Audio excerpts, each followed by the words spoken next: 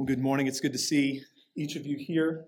If you would join me again in going to our good and faithful God in prayer as we now turn our attention to His Word. Let's pray. Our Father in heaven, You are holy. You are supremely and only good. You're faithful. You're merciful and you're gracious. You show steadfast love to people like us who don't deserve it.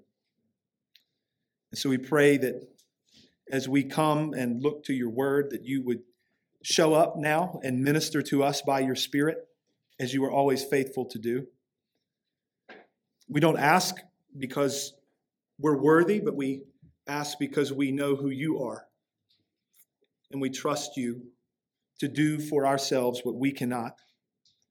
And so we do pray that as we look to your word, that you would show us yourself there, that you would show us ourselves rightly, and that you would show us our Savior. And that as we behold Christ, we pray that you would strengthen us in our inner being, that we might comprehend with all the saints the height and the depth and the length and the breadth of the love of Christ for us. We pray all of these things in Jesus' name. Amen. Well, friends, Martin Luther said that distinguishing between the law and the gospel is the highest art in Christendom, one which every person who values the name Christian ought to recognize, know, and possess. He also said, where this is lacking, this distinguishing between the law and the gospel, it is not possible to tell who is a Christian. That much is at stake in this distinction. Those are strong words. Throughout the history of the church, there has always been a tendency to mix and mingle law and gospel. It's common even in our own day. You end up getting this sort of hybrid thing. Some have even coined the term glospel, because you've combined these two, the promises of God, unconditional by faith, realized in Christ alone, grounded in His grace, and then also you have His holy and righteous law, His commandments that we are to keep. And when you blend those things, it doesn't go anywhere good. This has always been an issue. So, if you read the New Testament epistles, you see this. Maybe most pointedly in Paul, but elsewhere. Paul, we've talked about this many times before, he throws some pretty sharp elbows in defending the distinction between the gospel and the law. But if you study church history, you realize that this has always been a thing. The fallout of mixing law and gospel is substantial. People end up being told directly or indirectly, explicitly or implicitly, that they must cooperate with God in the work of salvation. We must do our part. That's how it goes. This is where sayings like were common in the medieval church, for example, this phrase, for those who do what lies within, God denies not grace. For those who do what lies within, God denies not grace, was a common phrase in the medieval church. Or you might get the more common way of framing it these days, God helps those who help themselves. Or you might hear it stated in other terms, that God has done all of these great things. He has made salvation possible. Now you need to go and make it actual through not just a decision that you make, but also through keeping yourself in good standing with God. People are even told at times, this has been common throughout the history of the church, that with the Holy Spirit, they can adequately keep the law. You've got the Holy Spirit. You can do this. Friends, that will crash quickly. You end up under that kind of a scenario. You end up with people despairing. You end up with people doubting their salvation all over the place. You might even end up with people leaving the church because as they assess their lives and they hear with the Holy Spirit, you can do this, you can actually pull this off, an honest assessment for even 10 seconds. produces the conclusion, well, I must not be a Christian. It didn't work for me. We want to take our pattern from the Scripture. We want to take our pattern from Christ. We want to take our pattern from the New Testament apostles who tell us we uphold the law and we use it lawfully. And then we also, alongside the lawful use of the law, we herald Christ, his person and his work in the place of sinners. So let's look to the Word.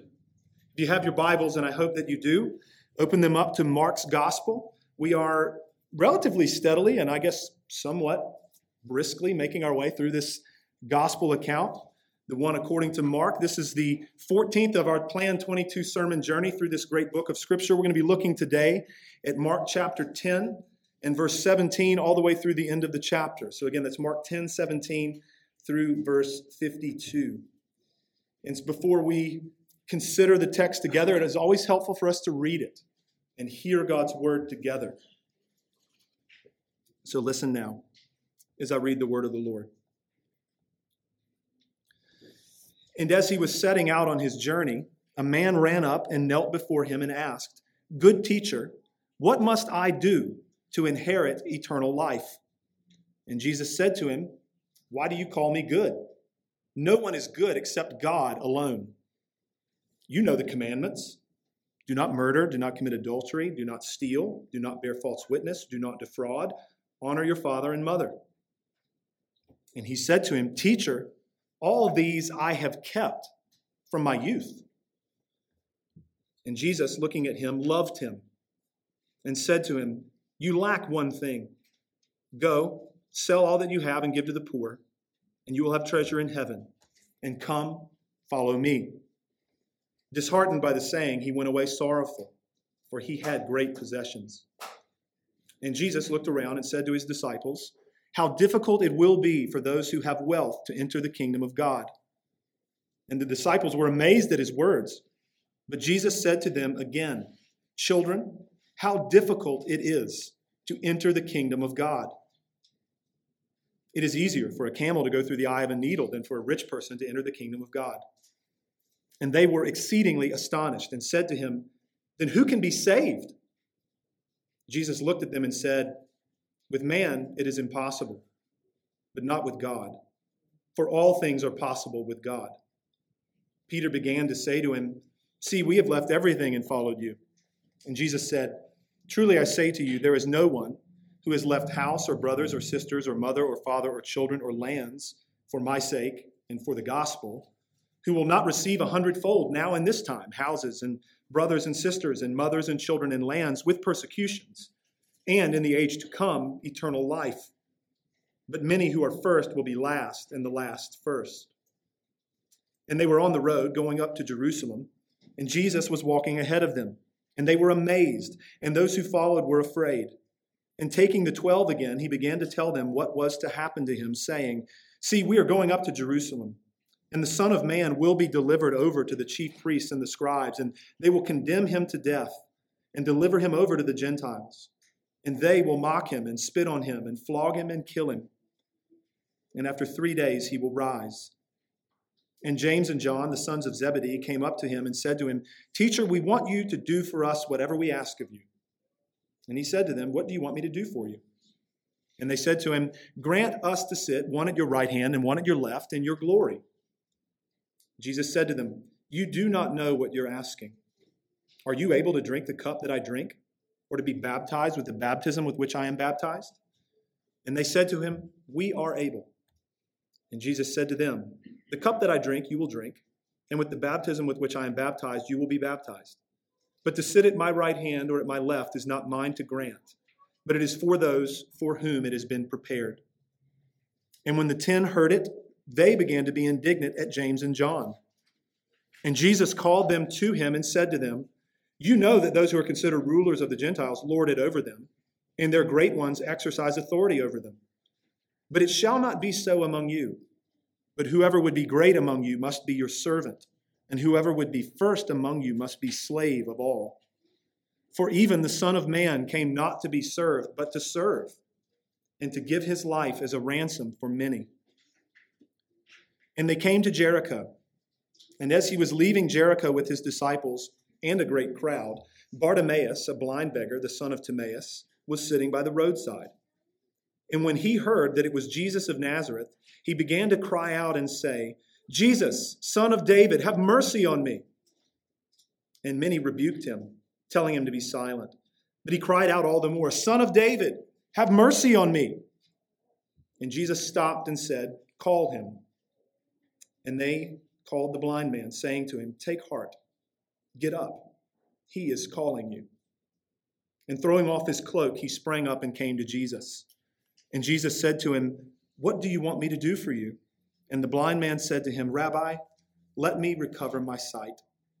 And Jesus said to him, Go your way, your faith has made you well. And immediately he recovered his sight and followed him on the way. Amen. Thanks be to God for his word. I want to consider these verses from Mark chapter 10 under four headings. Four headings. I'll give those to you, to us, one at a time as we work our way through the text. Heading number 1, the law and the way of salvation. Heading number 1, the law and the way of salvation. We'll look at verses 17 through 31 together for just a moment. And I've got kind of 3 sort of subsections here that I'll try to make plain. We don't need to get ourselves too worked up over an outline. But we're going to consider first the rich young man. The rich young man. Put your eyes on verse 17. A man comes up to Jesus and he asks him, Good teacher, what must I do to inherit eternal life? Brief observation. The question itself is telling. It gives us a little bit of a preview, a precursor of what's to come when he asks, What do I need to do in order to inherit eternal life? What do I do? Jesus answers him in verses 18 and 19. First, he says, Why do you call me good? It's only God is good. Now, in saying that, Jesus, on the one hand, is pressing this young man as to who he thinks that Jesus is. But more importantly than that, Jesus is pointing out to this young man that while God is good, man is not. There is no human being, this is Christ's point, there is no human being who's good. Only God is good. Why do you call me good?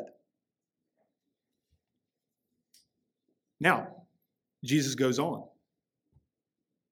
Verse 19. He's going to give him law. He's going to say, You know the commandments. You're asking me, what do I need to do in order to inherit eternal life?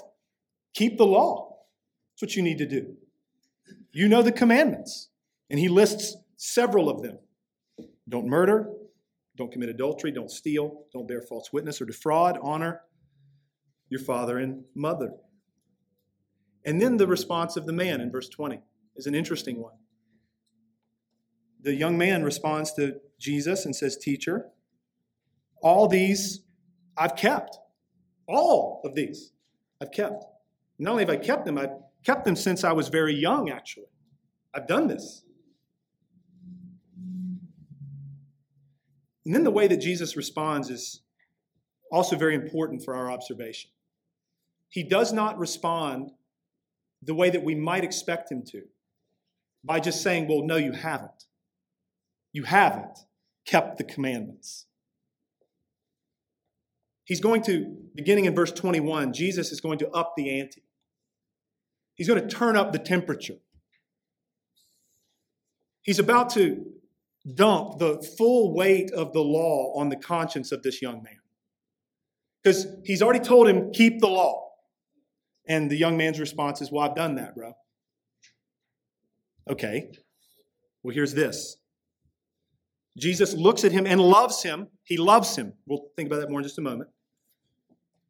And then he tells him, okay, but you still lack something. Tells him you lack one thing. He says, go and sell everything that you have, give that to the poor. You'll have treasure in heaven. Follow me. Remember, this man has asked, what must I do to inherit eternal life? This young man, like we all do naturally, this young man is thinking that he can do this. He is coming to Christ, asking a question, what do I need to do? His assumption is, I can do what you say. I can do what you say. Just tell me, and I'll do it. And he understands himself to have kept God's commandments his whole life. And so then Jesus now goes after the one commandment that he knows he has not kept, which is what? Love the Lord your God with all your heart, soul, mind, and strength. And that's what this is. He is driving at the fact that no, you have not kept the law. But this is the way he gets to it. You think you've kept the commandments, you still lack something. Give away everything that you have, give it to the poor, come and follow me. Love the Lord your God with all your heart, soul, mind, and strength. Jesus crushes the man with the weight of the law. It's loving that Christ would do this. Jesus, verse 21, looking at him, loved him and said, you lack this. You haven't done what's necessary. It's loving because the man needed this. If this man was ever going to be saved from his sin, he needed this. We all need this. We come asking, what do I need to do? Tell me what I need to do, and I'll do it so that I can inherit eternal life. We all need this loving, honest, true response that Christ gives this man. We will never be driven outside of ourselves to Christ if we are not first crushed by the law. We will never be driven outside of ourselves to Christ if we are not first killed by the law. As long as we think that we can do what is required to inherit eternal life, there is no hope for us. And so, what Christ is doing quite pointedly and poignantly with this young man who is wealthy is he is driving the weight of the law like a wedge down on this young man's heart and on this young man's mind and on this young man's conscience in order to cause him to be hopeless in himself and look outside of himself to the only one who could ever save him, who's standing right in front of him. The gospel, quite literally, is standing in front of this man. And he's asking, what do I need to do? The young man in verse 22, he goes away disheartened by the saying. He went away sorrowful, for he had great possessions. He knows that he can't do what Jesus has told him to do. So he goes away sorrowful. He can't do what Christ has told him to do, and he leaves sorrowful. That's sort of the point, right? Christ is saying, you can't. What you need is me. You can't do this. But he leaves dejected. The disciples, this is kind of the next subheading, the response of the disciples, right? Verses 23 to 27. The response of the disciples is telling here in terms of what's going on. It's quite an interchange. Jesus looks around at the disciples beginning in verse 23, and he says to them, how difficult it will be for those who have wealth to enter the kingdom of God. It's hard for people who have wealth to enter the kingdom of God. Why? Why might it be especially hard for somebody who's wealthy? Well, because human hearts naturally love our stuff. We love our stuff. We find pleasure in our stuff. We find comfort in our stuff. We find security in our stuff. We don't want to give our stuff away. That makes it hard for a person who has a lot of stuff to see what the real fundamental need is. It's easier, on the one hand, for people who have much, who are rich and wealthy. It's easier, if possible, for them to love the things of this world and find comfort and security in them. That's the point. It's not that poor people don't have the same struggle. There are plenty of people who aren't wealthy around the world who also love the world, right? Christ is just saying, if possible, it's even harder for somebody who's wealthy. Verse 24, look at how the disciples respond. They're amazed at what he's saying. And then Jesus is going to make an even broader, more sweeping statement in verse 24. But Jesus said to them again, children, how difficult it is to enter the kingdom of God. Full stop.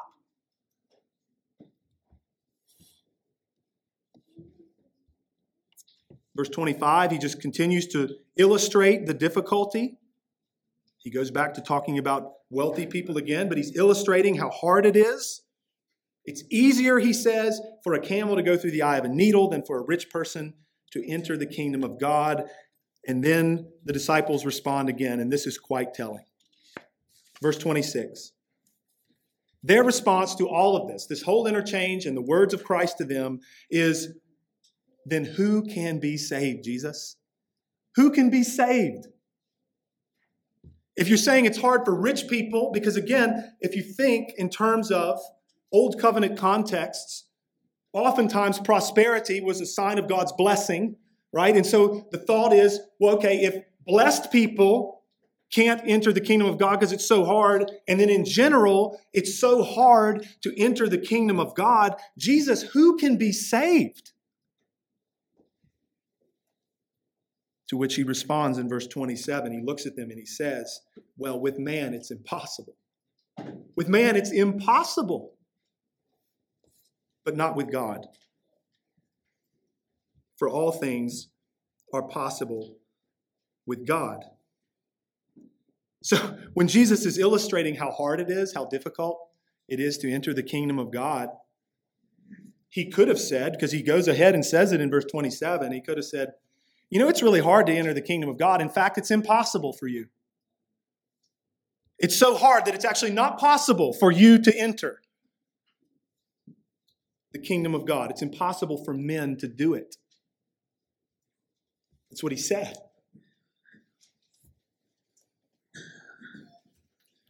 We have seen in this text up to this point, verses 17 through 27, we have seen that the law of God used by Christ to crush a sinner and to essentially crush even his disciples, to cause them to despair. Who can be saved, Jesus? This through history has often been referred to as the first use of the law. Paul writes of this in Galatians even, not in those terms, but he talks about this is the purpose above all others of the law, is to show sinners their sin. The law was given because of transgression, Paul says. It's to show sinners our sin and to drive us outside of ourselves to the Christ, to the Messiah. This was the purpose of the law and the sacrificial system under the Mosaic covenant. The law was given. The people always said, we're going to do it. And that would last maybe a day or 10 days or a month, and they would fail. And then what would they do? What were they told to do when they sinned? They were told to sacrifice. They had a high priest who would make sacrifices on their behalf, and priests all over the place at the tabernacle where they would make sacrifices for the sins of the people. Atonement had to be made constantly. The point of the sacrificial system is you have sinned against the law, you have broken the law, you are guilty, you're a transgressor, you need atonement. You need to look outside of yourself for atonement. You need a perfect, unblemished sacrifice who can take away your sin. You need a scapegoat. Think Day of Atonement, Leviticus 16. You need a sin offering and you need a scapegoat who can not only take your sin upon himself and pay for it, but can also remove your sin from you. This is what you need. So, brothers and sisters, whenever in the Scripture, Old Testament or New, whenever we read about commandments, and we're trying to think at this most basic level about the distinction between the law and the gospel, it's going to give us a couple of paradigms that are helpful. Whenever there's anything that we read that says, do this, that is law. Do is law. Anytime we read and see something that says this has been done by Christ for you, that's gospel. Do is law, done is gospel. The law says, do this and live. The gospel says, Christ has done it. Now live in him. Christ has done it. Now live in him and walk in the good works prepared beforehand for you to walk in. That's gospel. What's crystal clear in the entire Bible, but what's really clear in this text that we're considering today is that we cannot keep the law as a means to eternal life. We cannot keep the law as a means to eternal life. Now, as God, just to be very clear, we are born again, we have God's Spirit in us, and God is doing his sanctifying work in us through ordinary means like this. We do desire in our inner man to obey God's commands. We delight in the law of God in our inner man. And we do see real obedience happening. We see transformation happening. And those good works done by faith, by the power of the Spirit, can never be any part of the means of attaining eternal life. Another observation for us, friends, even as it pertains to the gospel. If there is one command or one demand related to the gospel, what is it? Just believe it. Believe it. Like repentance and faith, like we could talk about this sometime. Repentance and faith go together. They're inextricably linked. One incorporates and assumes the other. Repentance in the Bible, in terms of the word that's used, is a change of mind. You don't have faith without repentance. You don't have repentance without faith. They go together. So the command, even as it relates to the gospel, believe it. But here's the thing, you can't. You can't. We're told, believe the gospel. You can't do that by yourself. Only God grants faith and repentance. If you think about Acts 11, in Acts chapter 10, Peter has had this vision from God where he sees all these foods that are unclean on a sheet, and God tells him, rise, Peter, kill and eat. And then these Gentiles come looking for him, right? And then this ends up in him going to a household, a Gentile household of a man named Cornelius. And Peter shares the gospel, the good news, with the household, and people are believing. The Holy Spirit falls, the text says, and it's like, well, these people should be baptized. They're believing the gospel. So that happens, and then Peter goes and reports to Jewish believers in Acts chapter 11. He's telling them about this. The gospel is going to the Gentiles.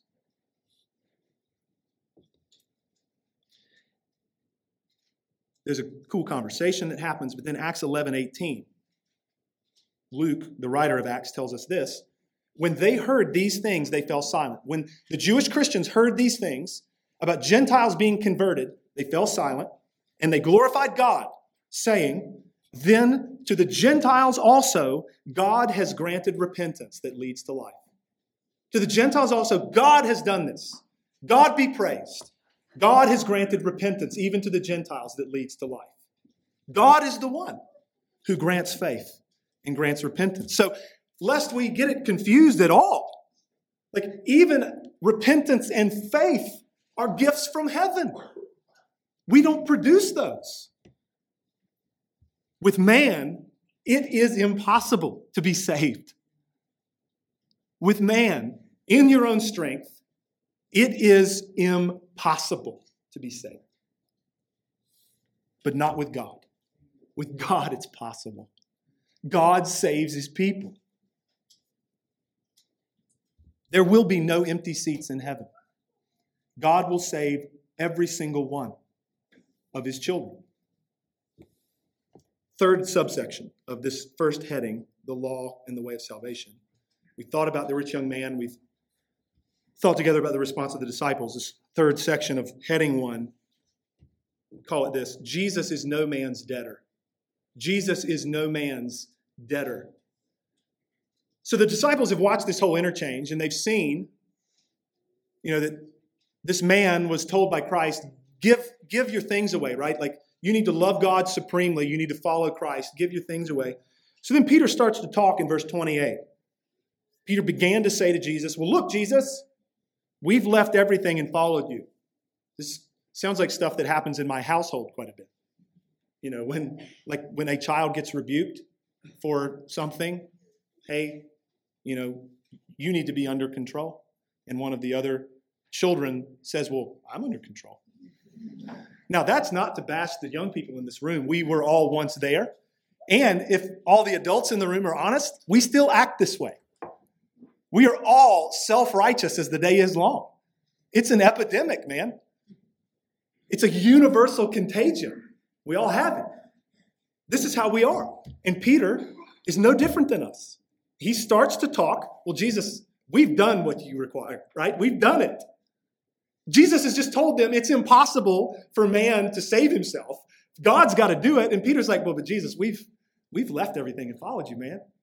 And it's almost the way it's written. Peter begins to say this, and then Jesus says, it's almost like Jesus just kind of jumps in and it's like, okay, let me just sort of restore order here.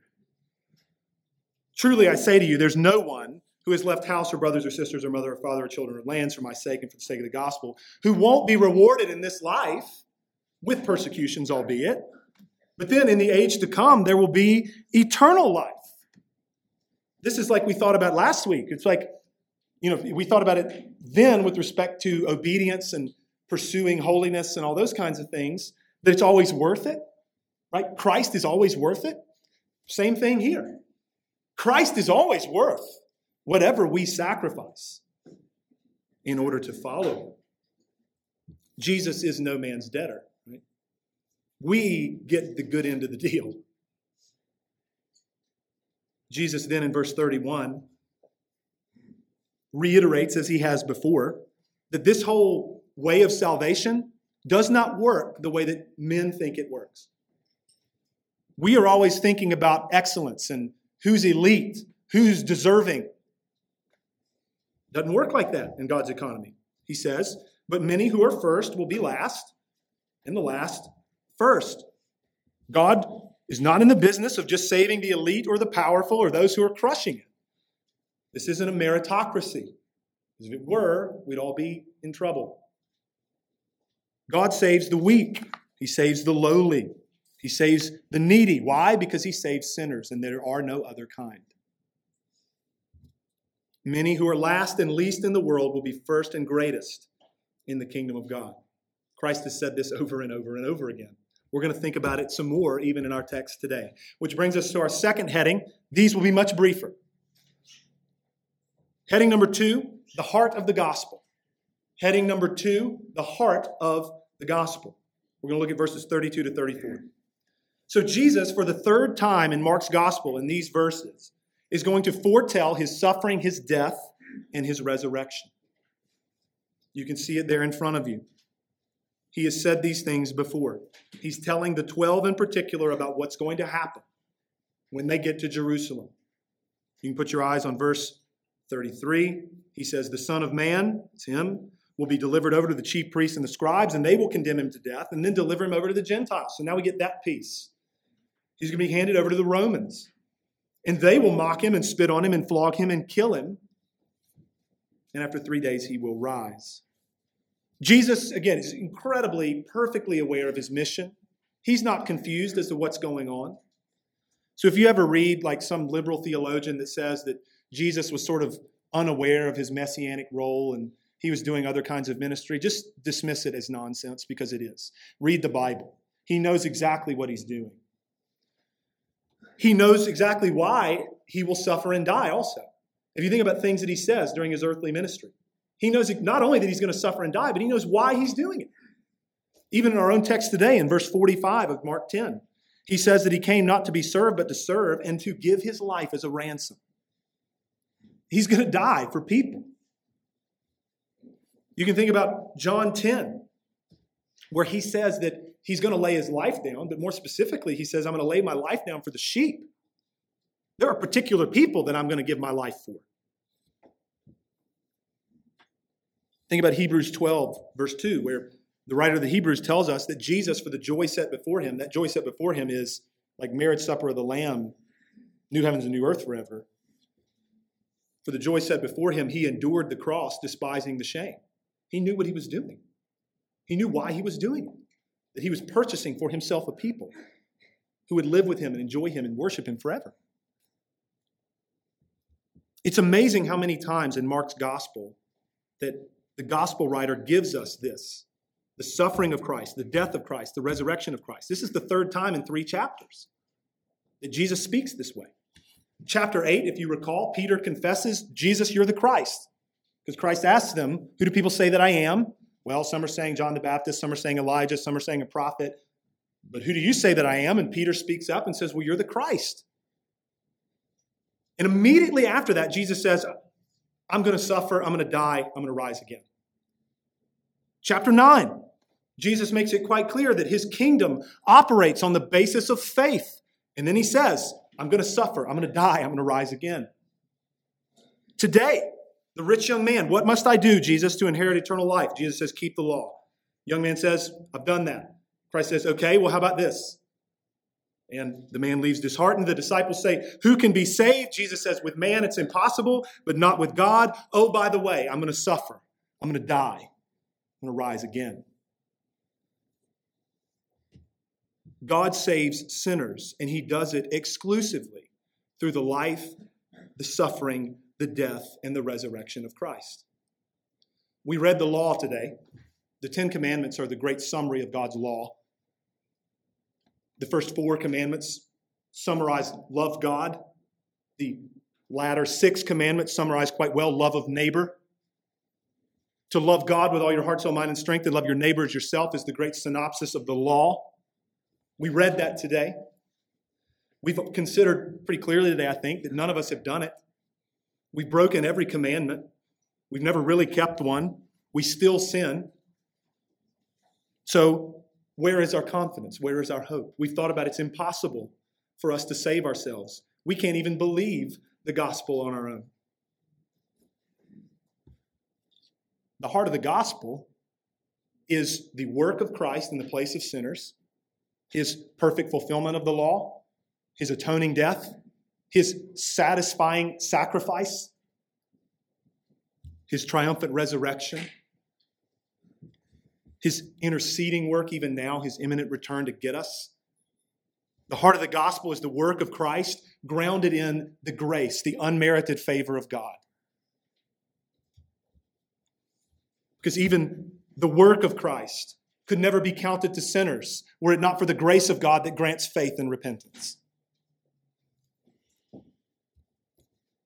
Our hope and our confidence is in Christ, and our hope and our confidence is in the steadfast, gracious, merciful love of our Heavenly Father. Heading number 3. The way of the cross. The way of the cross. We're going to look at verses 35 to 45. We thought already about how Mark has 3 times in 3 chapters given us the suffering, the death, the resurrection of Jesus. The responses of the disciples each time that Jesus does that is pretty telling. And it illustrates how desperate we all are for grace.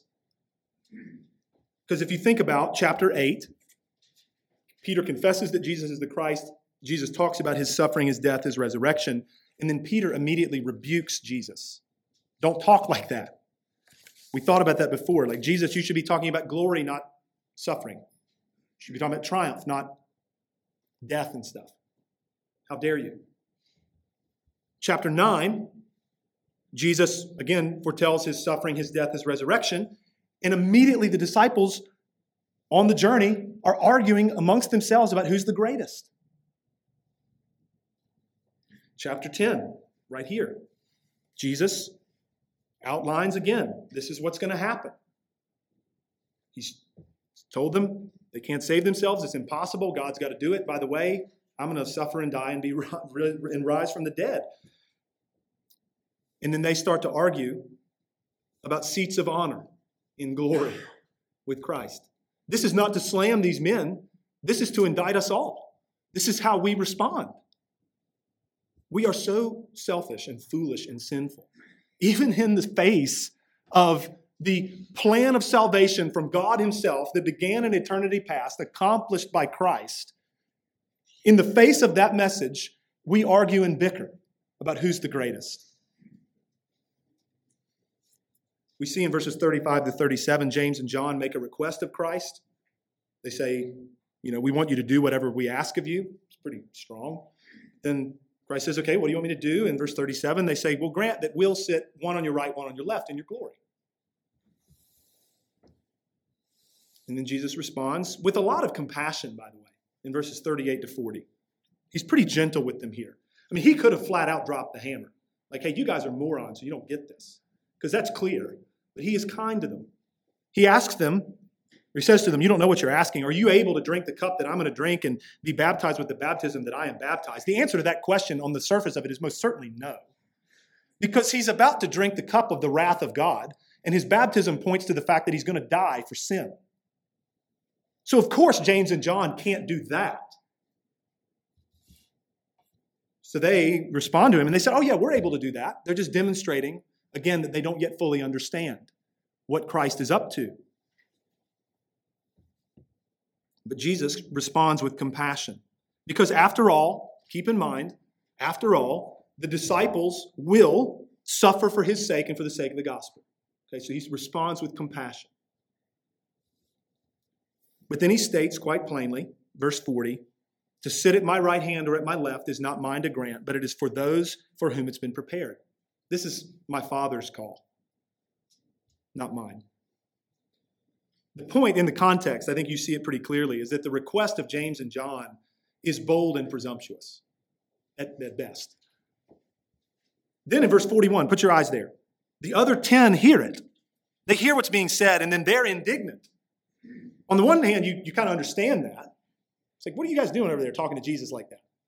But then on the other hand, it's an indictment of them as well, because they think just like James and John. They're like, oh, this isn't right. They're trying to get the inside track.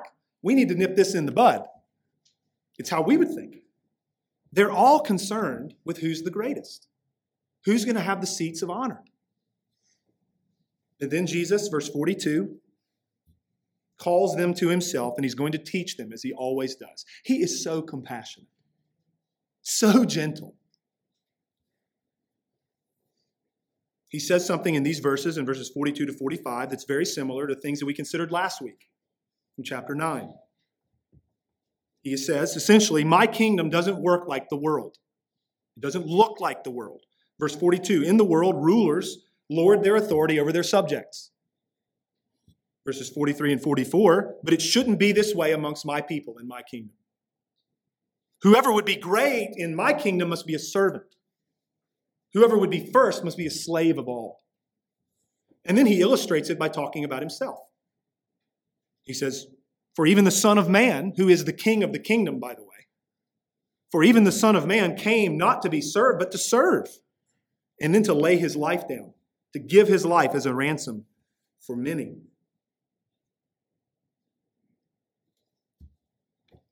While none of us can lay our lives down to save anybody else like Christ,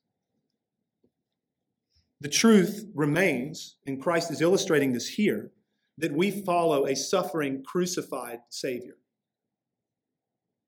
We follow a Savior who came not to be served, but to serve. We follow a Savior who is and was, while he was on earth, the most loving human being that the world has ever known. Ours is, in the church, in Christ, the way of the cross. We've thought about some of these things several times, but we keep coming back to it because Mark keeps writing about it. He keeps pounding the drum because Christ keeps talking about, this is how it is in my kingdom. And so when it's here in the text, we consider it together. The way of the cross, the way of Christ, calls us to die to ourselves and serve others. We thought about that in contrast to a kind of theology of glory that tells you to keep making yourself better, this kind of onward and upward trajectory, constant improvement, be strong, in yourself kind of stuff. Don't be weak. Well, Christ says, look, the way of the cross doesn't call you to make yourself better. The way of the cross calls you to die to yourself and love other people. The way of the cross calls you to consider others as more important than yourself. The way of the cross calls all of us to give of ourselves for the good of our brothers and sisters. The pattern biblically, it's very clear that glory is coming. Glory will be ours forever, just not now. Before the glory comes, there will be weakness. Before the glory comes, there will be suffering. Before the glory comes, there will be struggle.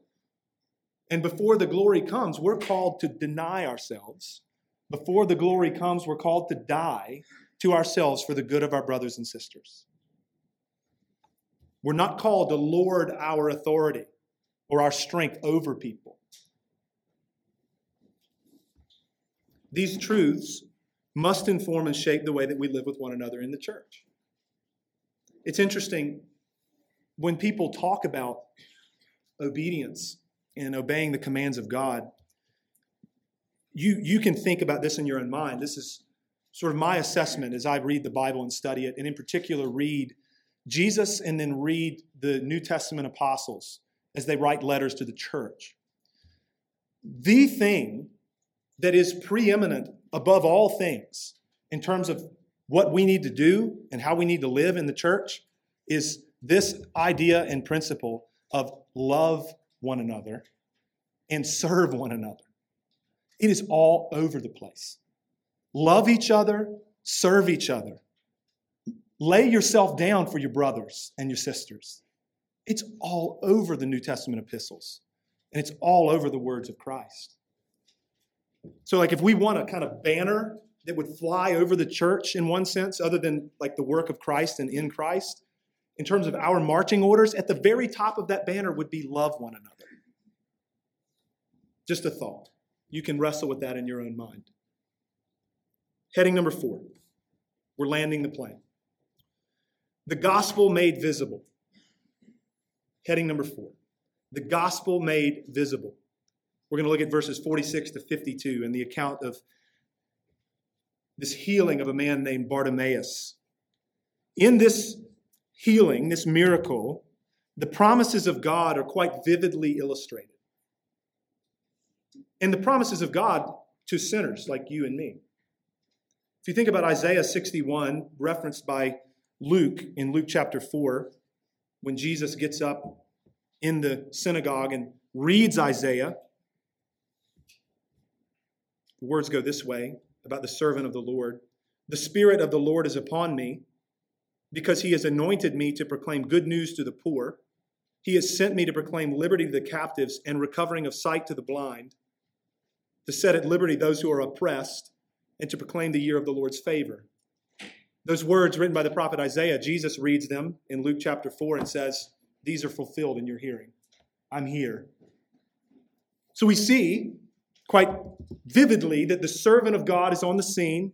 He's come to deliver captives. He's come to give sight to the blind in a literal way here. But then we also see in this beautiful account the promise of God from Joel chapter 2 that it shall come to pass that everyone who calls on the name of the Lord shall be saved. Everyone who calls on the name of the Lord shall be saved. Joel 2:32. We can look at the account together.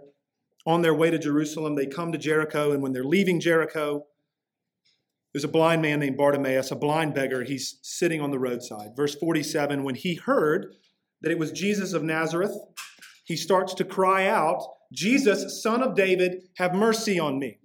And he keeps saying it. People are trying to silence him because they're like, this guy's a nuisance. We don't need this. Jesus doesn't have time for this. We got things to do, places to go. But he keeps crying out, Son of David, have mercy on me. Now, how had he heard about Jesus? We're not told. How had he learned even that Jesus is the Son of David? That's pretty good theology. How would he learn that? We don't know. We're not told. But this much we do know. that when he found out that Jesus was near, realized this in his own mind probably would be the only opportunity he would ever have. I mean, he's a blind beggar sitting by the side of the road, and Jesus is here. When he found out that Jesus was near, he would not stop crying out, "Son of David, have mercy on me." His cry is, "Have mercy on me." Just a few observations here. As we read the rest of the account, we realize that Bartimaeus does not call on Jesus from a position of strength, far from it, right? He was weak, he's desperate, he's needy. His plea, as I've already said, is for mercy. It sounds very similar to the publican, the tax collector in Luke 18, right? Who would not even look to heaven, but is beating his breast, saying, "God, have mercy on me, sinner." Verse 49 is beautiful. Jesus stops and he says to the people around him, "Call him. Call that guy. Bring him over here." Makes you think of John 6. "All the Father gives me will come to me, and whoever comes to me, I'll never cast them out." Whoever comes to me, I'll never cast out. Even a person that nobody has any regard for. Christ has regard for him. Bring him. Then the words, it's amazing. Now, we're not sure who in the crowd says these words to him, but they're beautiful words. The end of verse 49. "They called the blind man, saying to him, 'Take heart, get up. He is calling you.'" Gosh, what better words could a beggar hear than this? Verse 50. The blind man, he throws off his cloak, he springs up and he comes to Jesus. He's pretty happy about this, as is everybody who ever comes to Christ. This whole idea that the doctrines of grace somehow result in this situation where people are kind of drug kicking and screaming to Christ and they don't really want to come, nonsense.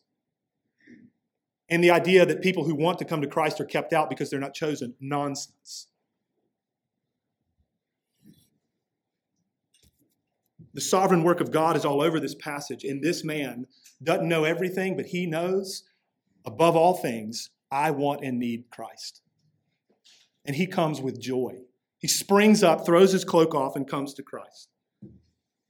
And then Jesus asks him, "What do you want me to do for you?" It might be obvious, but he asks the question. And the man says, "Rabbi, let me recover my sight." The way that he states it implies that he believes that Jesus can do it, that Jesus can grant it. And then Jesus responds to him, "Go your way, your faith has made you well." This is how Christ responds to, like, the woman who was bleeding, to the woman, the woman of the city, right, that kind of came into the gathering at a Pharisee's house and like anoints Jesus' feet, and the Pharisees are offended. And Christ tells her, "Daughter, go in peace. Your faith has saved you." This is how Christ responds to his people when they come to him in faith. Note that Bartimaeus goes from blindness to sight immediately. It's not a process. And then he responds to the work of God in his life. Verse 52 at the end there. After he had immediately recovered his sight, he gets up and follows Jesus on the way.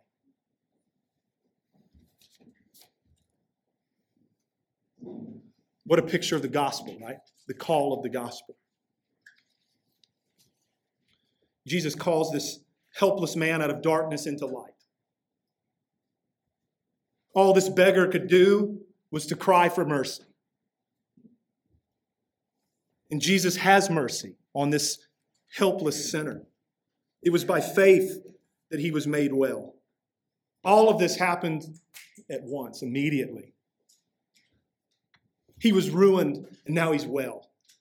He was in bondage, and now he's free. He was in darkness, now he's in light. And then he gets up and he follows Jesus on the way. It's a picture of the gospel call and the work of God in the life of a sinner. See yourself in that. That's what God did for you. That's what he did for me. So as we end our time together this morning,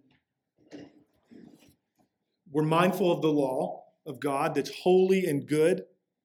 It's awesome.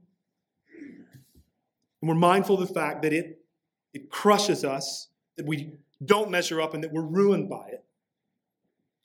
But then we're at the same time mindful of the gospel.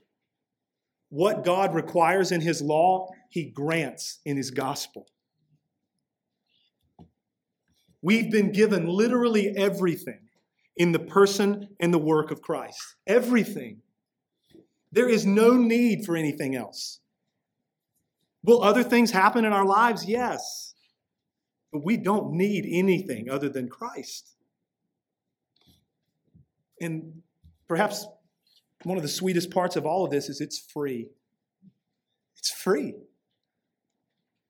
It's not earned. Can't be earned. Can't be done. Has to be given. It's appropriate for us to understand that by nature we're beggars and we're blind. Praise God that we're called to drink of the water of life without payment.